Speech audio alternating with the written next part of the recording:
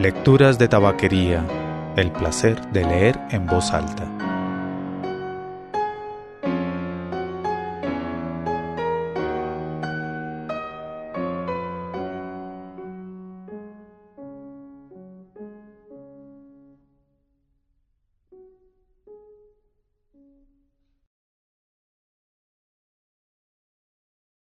Soy Mauricio Duque Arrubla. Bienvenidos a Lecturas de tabaquería.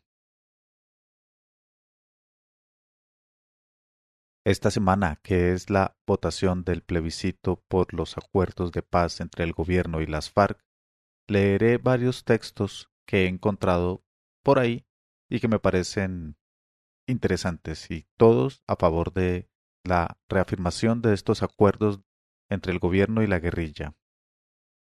Comienzo con un texto de Jerónimo Delgado Caicedo, que es profesor investigador de estudios africanos en la Universidad Externado de Colombia. El texto fue publicado en el sitio pacifista.co. A ellos los derechos de autor.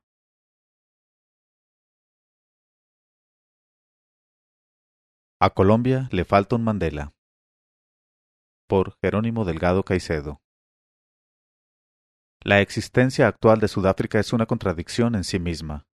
Hablamos de un país que, durante décadas, hizo todo, absolutamente todo lo necesario para sumergirse en la mayor de las guerras civiles que jamás haya visto África, pero que, al final, logró salvarse del peor de los destinos.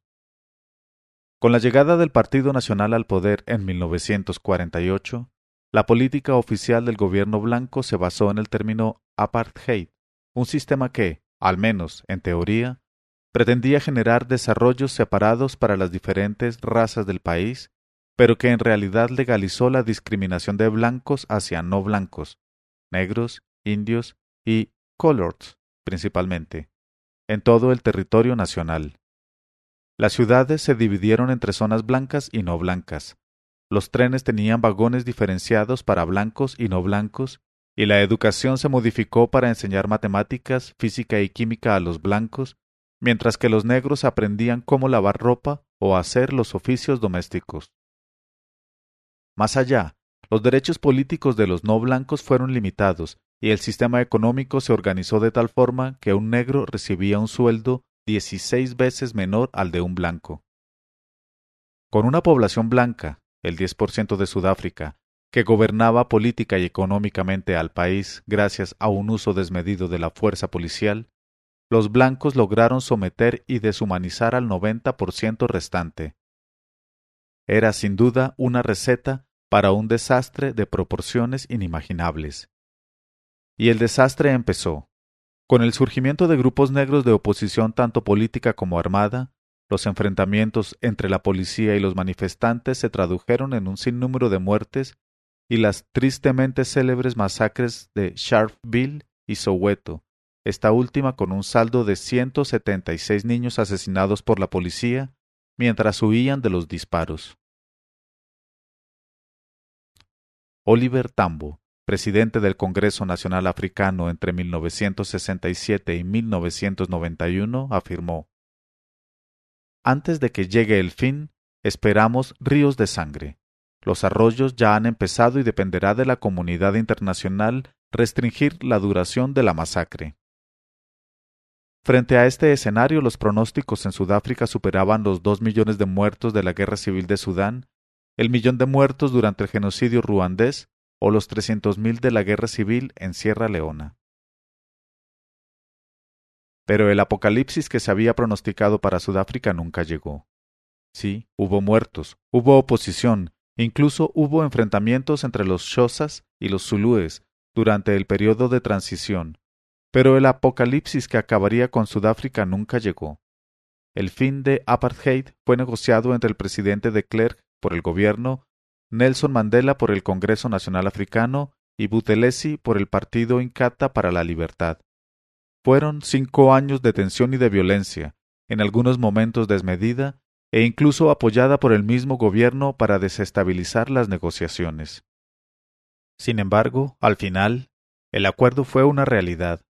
Empezaron con la legalización de los partidos políticos no blancos y culminaron con la realización de un referendo solo para blancos, en el que se les preguntaba si apoyaban la continuación de las negociaciones que conducirían a la redacción de una nueva constitución y el fin del régimen del apartheid.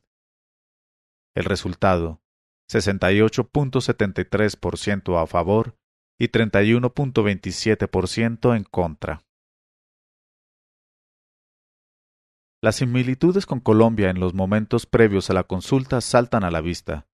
La campaña del no incluía argumentos que alertaban a la población de los peligros que traería un eventual gobierno comunista del Congreso Nacional Africano, mientras la campaña del sí mostraba una foto de Eugène Terreblanche, líder del partido de extrema derecha blanco AWB, mientras sostenía una pistola con un texto que decía: «Tú puedes detener a este hombre, vota sí». La polarización y la confrontación entre derecha e izquierda en Sudáfrica eran evidentes. Como en Colombia, el gobierno y sus partidos aliados se centraron en contrarrestar los ataques de la derecha radical, afirmando que las negociaciones no le otorgaban el poder al Congreso Nacional Africano ni al comunismo, al tiempo que alertaban que, de ganar el no, continuarían las sanciones internacionales contra el país y Sudáfrica caería en una espiral de violencia y caos. Por su parte, la campaña del no, es decir, el Partido Conservador y el AWB, argumentaban que el gobierno no tenía el mandato para negociar con el Congreso Nacional Africano y que lo que se estaba acordando iba en contra de la Constitución. Es más, el presidente de Klerk manifestó que de ganar la opción del no, renunciaría y convocaría a elecciones por considerar que él no estaría en capacidad de liderar el país post-referendo. Las causas y los actores del conflicto en Sudáfrica y Colombia son completamente diferentes. Sin embargo, el escenario previo a la consulta parecen ser casi una fiel copia el uno del otro. 1994 fue el punto de quiebre para Sudáfrica. En medio de un temor generalizado por parte de los blancos frente a posibles represalias del nuevo gobierno negro, Nelson Mandela rechazó las ideas de exclusión y venganza y, por el contrario, basó el posconflicto en el concepto de Ubuntu, una palabra en idioma Xhosa, cuya traducción sería humanidad hacia los demás, o yo existo porque los demás existen. Hace referencia directa a la necesidad de rehumanizar la sociedad y pensarla en términos del bienestar común. Este término se vio reforzado por otras frases como Absge, Apo, Tama, Haohaship, Dis Tamas Kaibo, un proverbio en idioma Khoi que significa un sueño no es un sueño hasta que es compartido por toda la comunidad. Así, con un discurso basado en la rehumanización y la necesidad de construir un nuevo país, una nación arcoíris, como él la llamó, Nelson Mandela logró disminuir considerablemente las tensiones entre blancos y no blancos, apoyado principalmente en el trabajo de la Comisión para la Verdad y la Reconciliación. La verdad se convirtió en la herramienta más importante de reparación a las víctimas, al tiempo que logró que la mayoría de la población sudafricana entendiera que, en momentos de crisis, la reconciliación nacional como objetivo ulterior del Estado está por encima de las venganzas personales. Y en este punto es justamente en el que Sudáfrica se debe convertir en un referente para Colombia. Si bien es cierto que hay muchas voces en el país que trabajan no solo por la desmilitarización de las mentes de los colombianos, sino incluso por la rehumanización de los antiguos guerrilleros, esas voces aún están lejos de convertirse en un discurso unificado y lo suficientemente fuerte para tener efectos similares a los ocurridos en Sudáfrica. El presidente Santos habla de paz. Los negociadores del gobierno hacen referencia a la necesidad de volver a empezar como sociedad, pero el mensaje no ha tenido el peso político necesario para convencer a un grupo considerable de colombianos que aún se oponen a un acuerdo que podría llevar a Colombia por un camino de la reconciliación similar al de Sudáfrica. Hoy Colombia necesita apelar no solo a la razón, sino también a los sentimientos, porque el resentimiento contra aquel otro, que por décadas fue el enemigo, no se piensa, no se analiza, no se decide, no se justifica racionalmente, simplemente se siente. Por eso, basados en la experiencia sudafricana, El camino es regresar a nuestra condición de seres humanos para exaltar que cualquier persona es capaz de perdonar cuando el objetivo ulterior así lo amerita. Es fundamental hacerle entender a la población que ningún esfuerzo o sacrificio es demasiado grande cuando se trabaja por el fin de la guerra y que la construcción de una verdadera democracia que incluya a todos los colombianos empieza con el silencio de las armas. En Sudáfrica el proceso lo lideró Mandela, una figura con la suficiente autoridad moral para defender la necesidad de rehumanizar a la sociedad. Y hay que decirlo, en Colombia no existe un Mandela. La opción, entonces, es unir fuerzas para que varias personas, medios de comunicación, grupos políticos y sectores de la sociedad civil hagan ese trabajo. No se trata de copiar el Ubuntu para Colombia. Ubuntu funcionó en Sudáfrica porque hacía parte de su cultura y de su memoria colectiva. Se trata entonces de entender las características particulares de los colombianos, su forma de pensar y, sobre todo, su forma de sentir, para que los discursos de reconciliación y rehumanización puedan permear el funcionamiento de la sociedad en el día a día. Sudáfrica no es un paraíso y está lejos de serlo.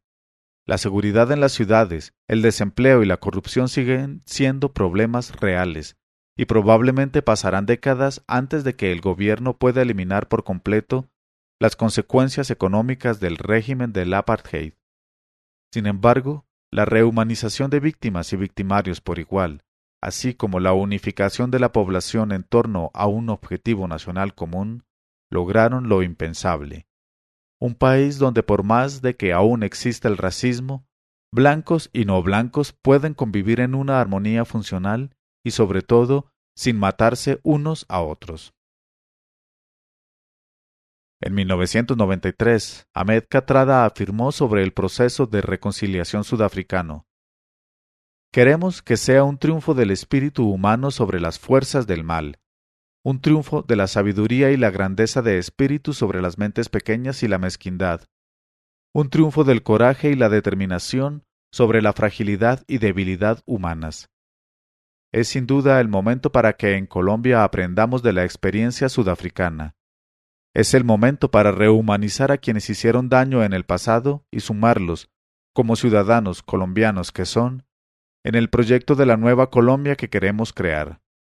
Que ese apo, sueño, del que hablaron los sudafricanos, se convierta en un sueño para toda la sociedad colombiana y se traduzca en un país donde podamos, al menos, vivir sin matarnos y solucionando nuestras diferencias en el marco de la democracia. En últimas, un Ubuntu que implique que Colombia es porque todos los que vivimos en ella somos".